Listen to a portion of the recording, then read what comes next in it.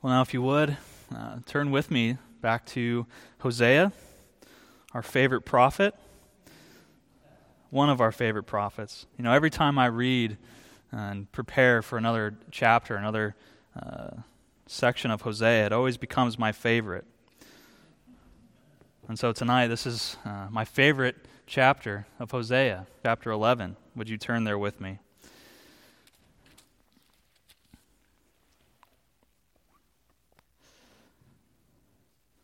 And in this chapter, as I've already mentioned in the service, as you may have seen the title of the sermon, The Father's Love for His Son, the theme of God as Father is one of the most prominent themes in all of Scripture, and its importance cannot be overstated, and it shows up here with much importance.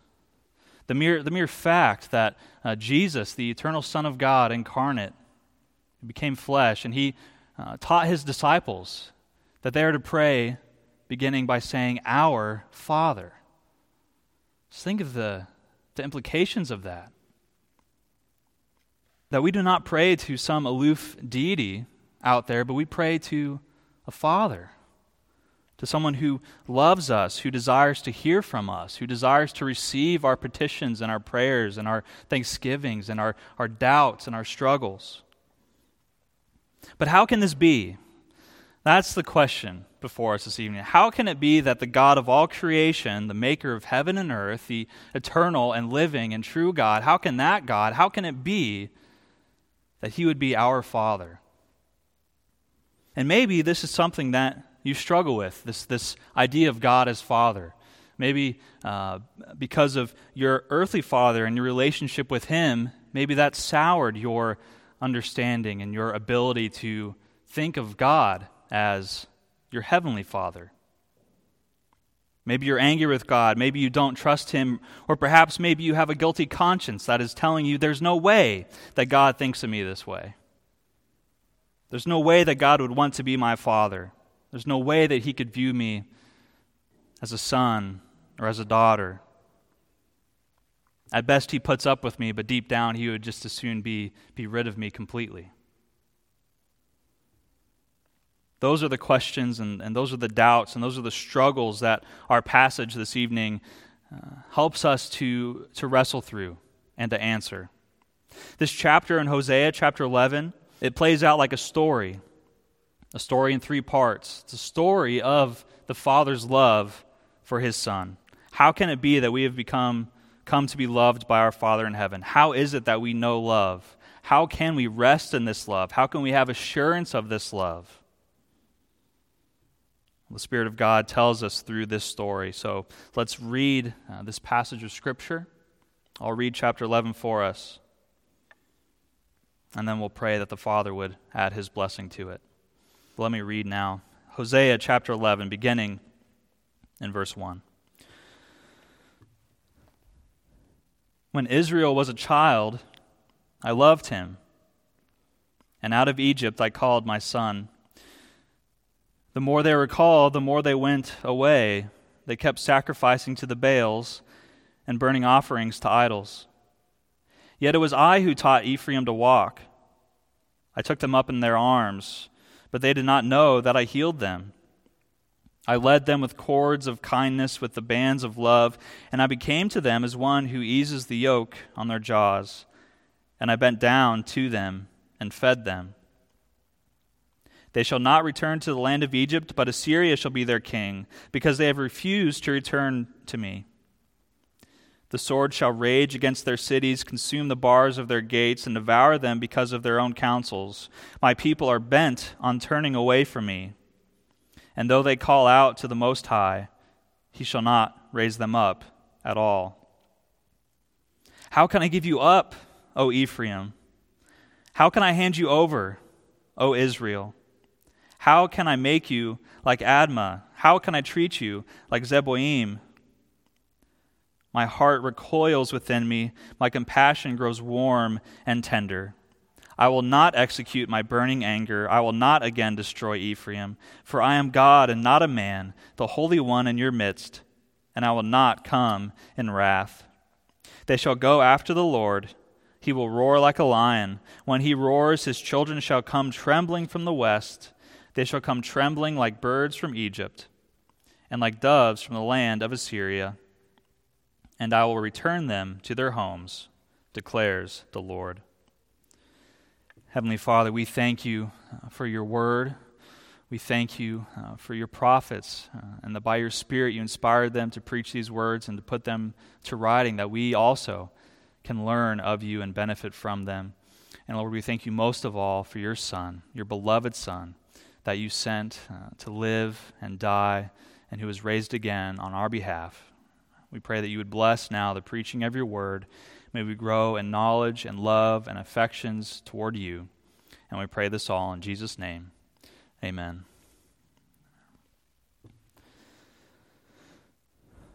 Well, over the past several sermons in Hosea, we've saw how God's prophet, he made three specific accusations that encompassed all that was wrong with Israel at the time. Hosea chapter 4, verse 1, there is no faithfulness, there is no steadfast love, and there is no knowledge of God in the land. This was the summary statement that defined Israel's sin, that defined their covenant breaking. And now in our passage, in this passage, God is using that prophet to tell them the story of the relationship with Israel, with his son. God had raised Israel like a father raises a son. He had taught Israel to walk. He had nourished Israel so that he would grow big and strong. He loved Israel so much, and yet all this love, all this nurturing and support and care, Israel turned his back on his father. Instead, as this son grew up, God found that there was no faithfulness, there was no steadfast love, there was no knowledge of God, there was no knowledge of him as Father anymore. And so the question becomes, what is the Father going to do about it? That's what the story is all about. This is the story of the Father's love for his Son. And the story begins first in verses 1 through 4.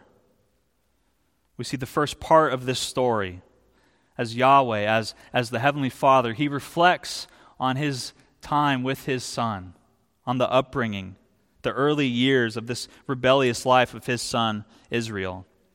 And so we jump back in time, as it were, in this first part of the story. We have a flashback to Israel's youth. It's as if Yahweh was reminiscing, was looking through old photographs. He was thinking back on the good old days.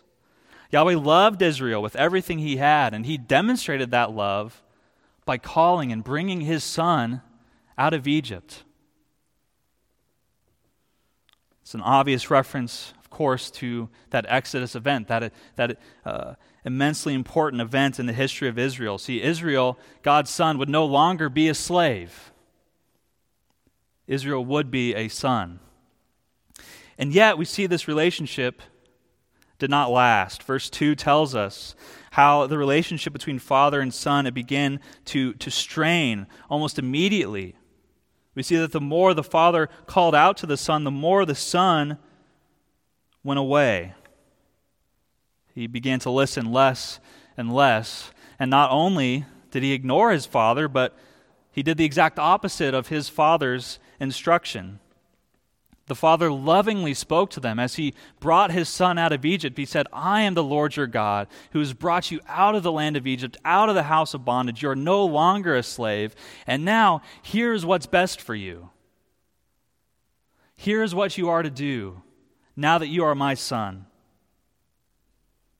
You shall have no other gods before me. And you shall make no idols for yourselves, no carved image of anything, certainly not bowing down to anything, nor worshiping anything else but me alone. And yet we see that the son rejects that command completely. And instead he went and he kept sacrificing to the Baals. He went and offered offerings to the idols. His son ran from his father and went to other gods. And Yahweh laments this fact. How do you not know? How do you not remember?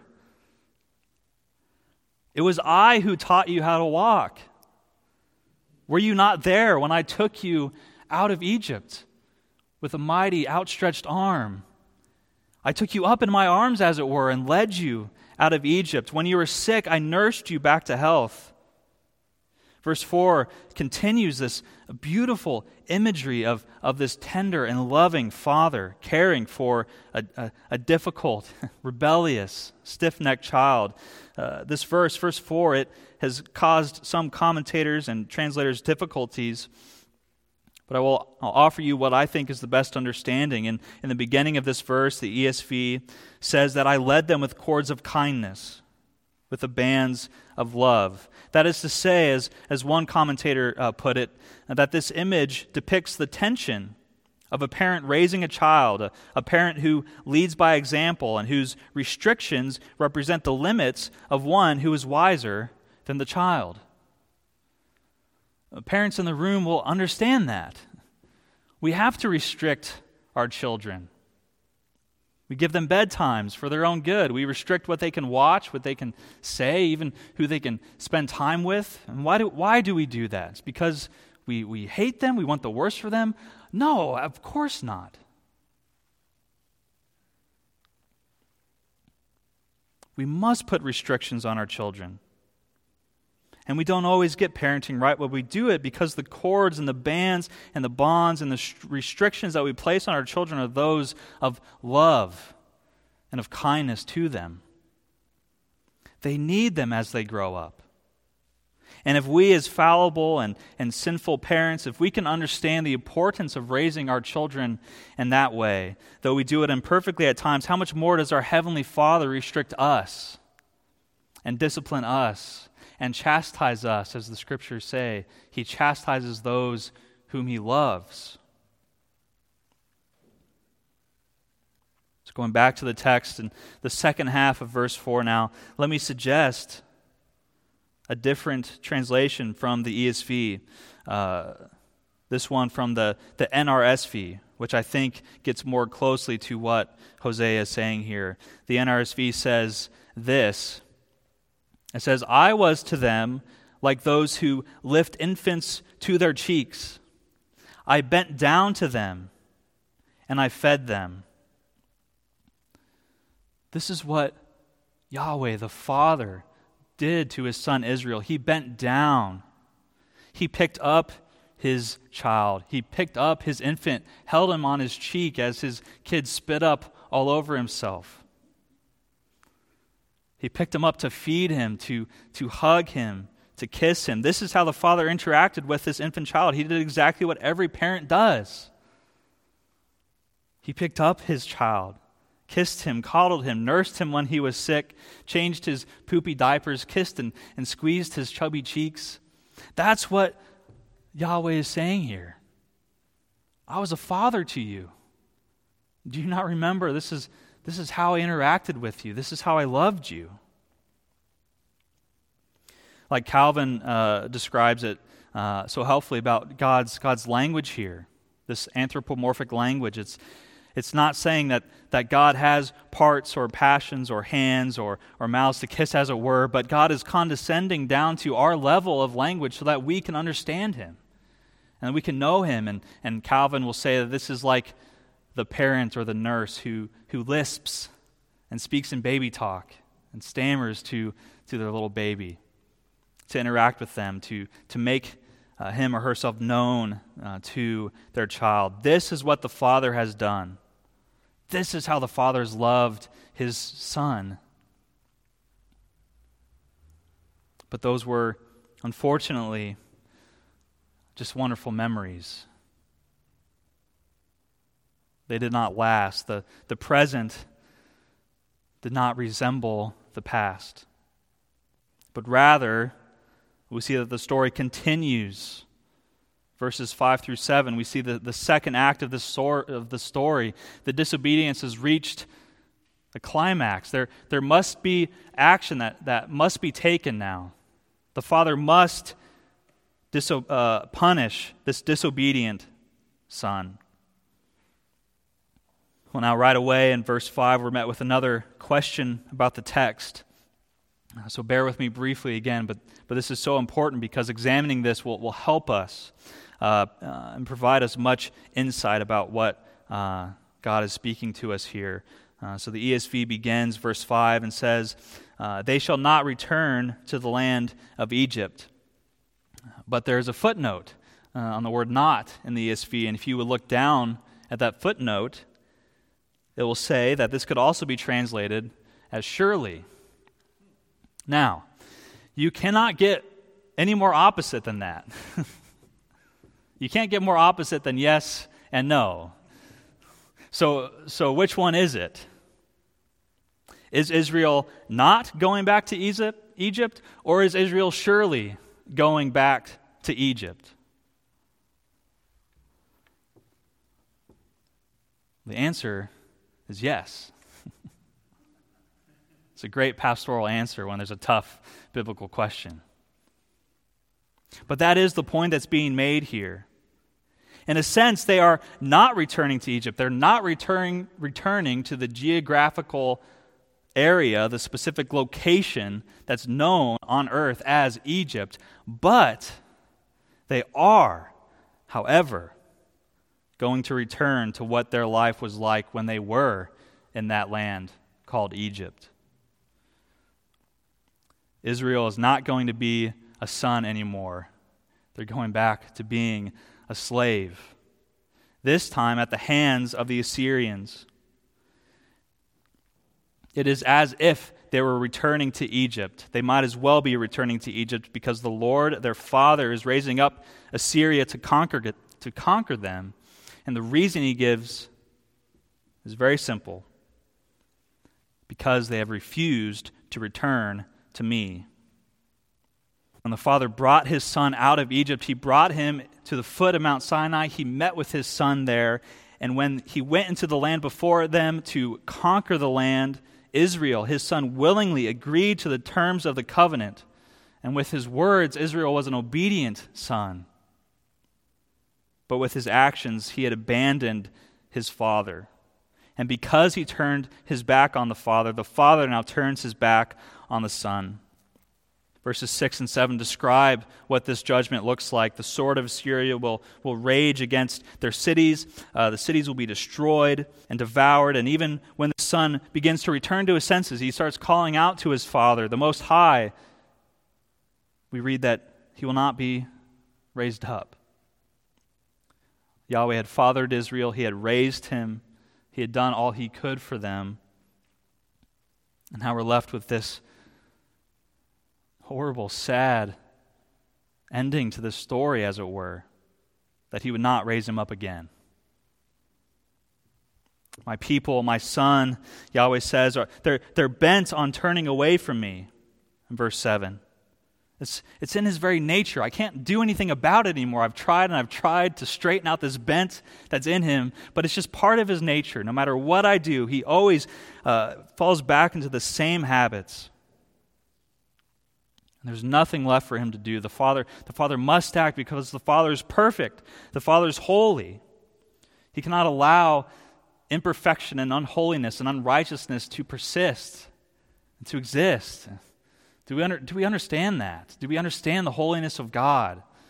It's so stark here in Hosea. It's so it's everywhere. Do we understand the sinfulness of our sin? Do I understand the sinfulness of my sin? I stand up here preaching words about how sinful sin is, but do I actually believe it? Do I actually understand it? That it's an affront to God, that it defames his very name and his very nature.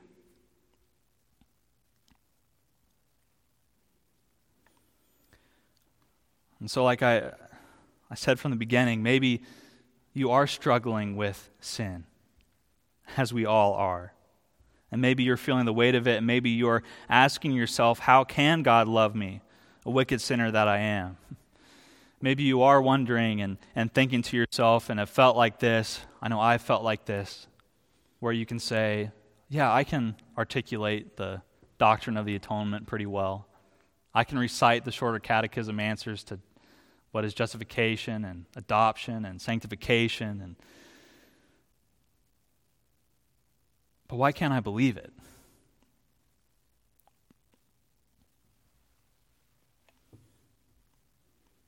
And if that is how you're feeling, if you've ever felt that way, then let these next verses bring you comfort, because the story does not end there. This is the story of the Father's love for his Son. The Father has watched his Son grow up only to abandon him. That led the Father to have to punish his Son for his disobedience and rebellion. But then we get to this third act, and we see that the Father, he could not leave his Son. He could not leave his Son there. Verses 8 through 11, we read of the Father's immense, incredible, unending love for his Son. How can I give you up, O Ephraim?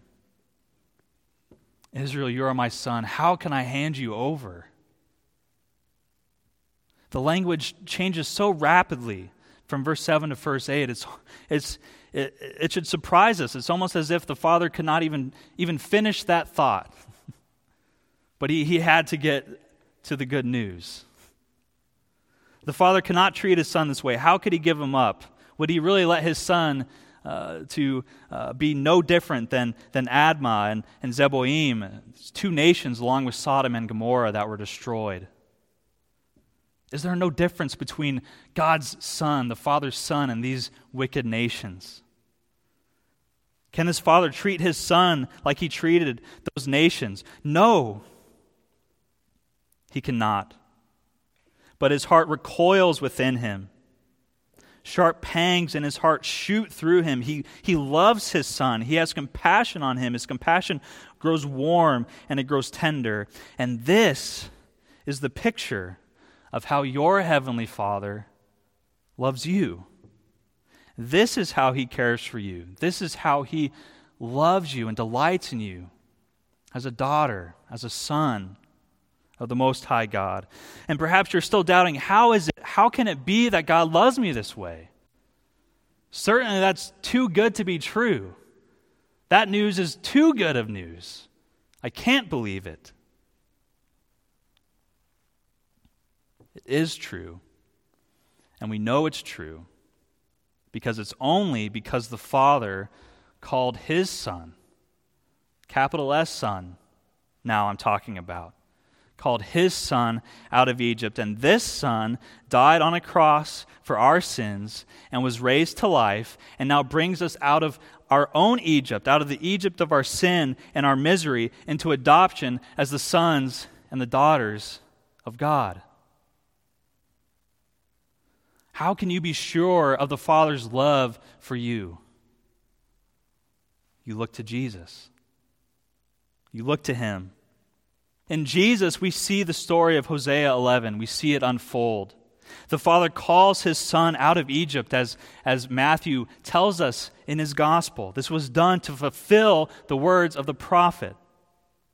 Only this time, this Son is perfectly obedient. This time, this Son resists temptation in the wilderness. This time, this Son keeps the commandments and the statutes of the law. This Son delights in the law of his Father and meditates on it day and night. Doing the will of his Father is food to him. It's his nourishment.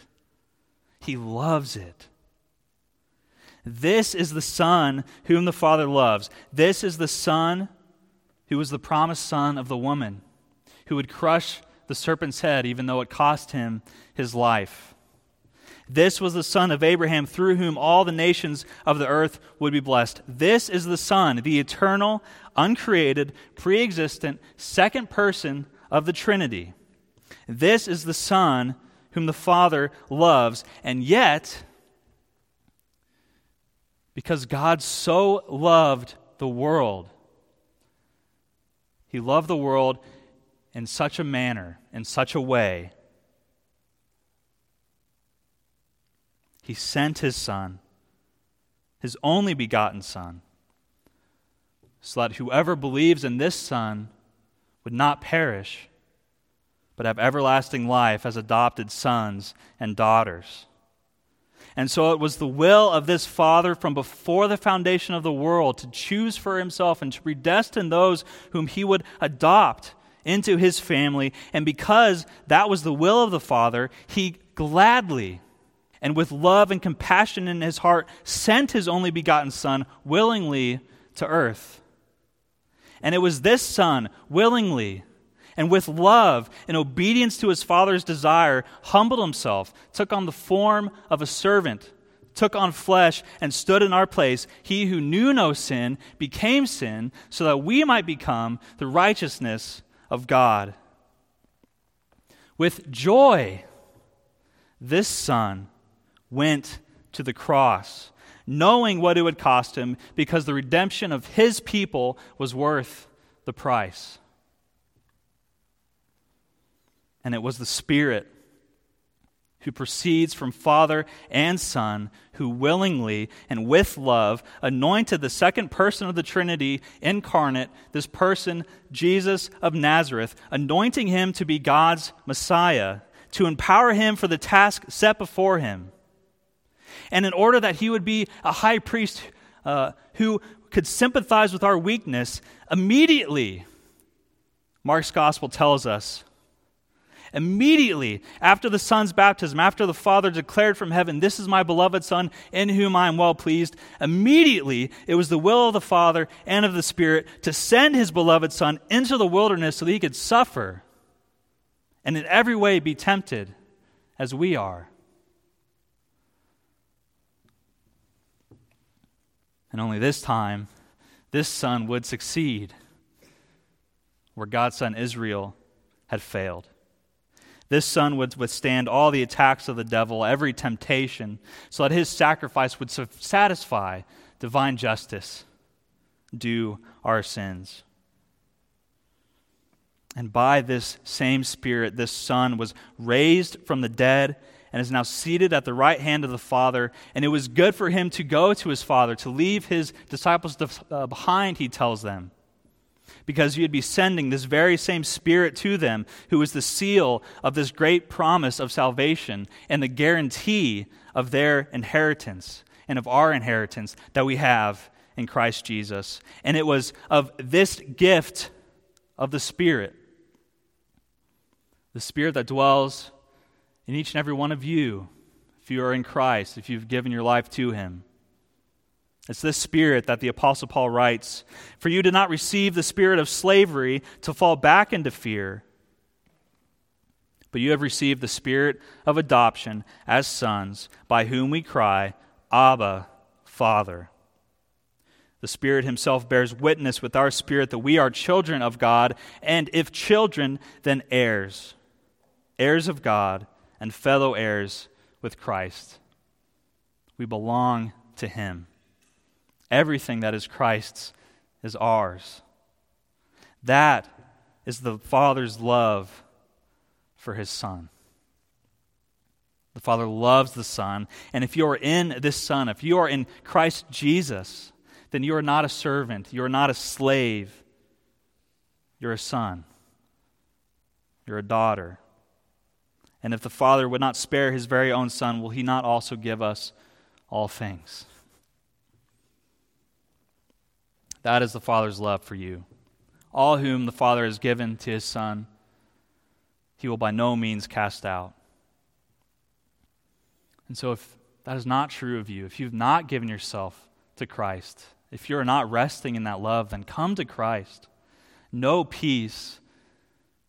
Understand this love and know it and feel that peace and that knowledge and that rest that comes through knowing him. But if that is true of you, if you have given yourself to Christ, if you understand even a little what this love means, if you're resting on Christ alone, let me just simply end with a simple point of application. On the one hand, and Hosea does this so beautifully, juxtaposing the law and the gospel, and we need both. And so on the one hand, there are some of you here this evening that are presuming upon God's mercy and his grace in your life, the mercy of your Heavenly Father. There are areas of your life that you have not surrendered to him. habitual sins that you have not mortified. And while it's true that we will all struggle with sin in this life, it is our duty that as we discover, as we become aware of new areas of sin in our life, that we have the duty to not rest until we put them to death. So the question from our text is, will you continue to put the Lord your God to the test as Israel did? Or will you repent? Will you put on the clothes of the Son and the daughter of God?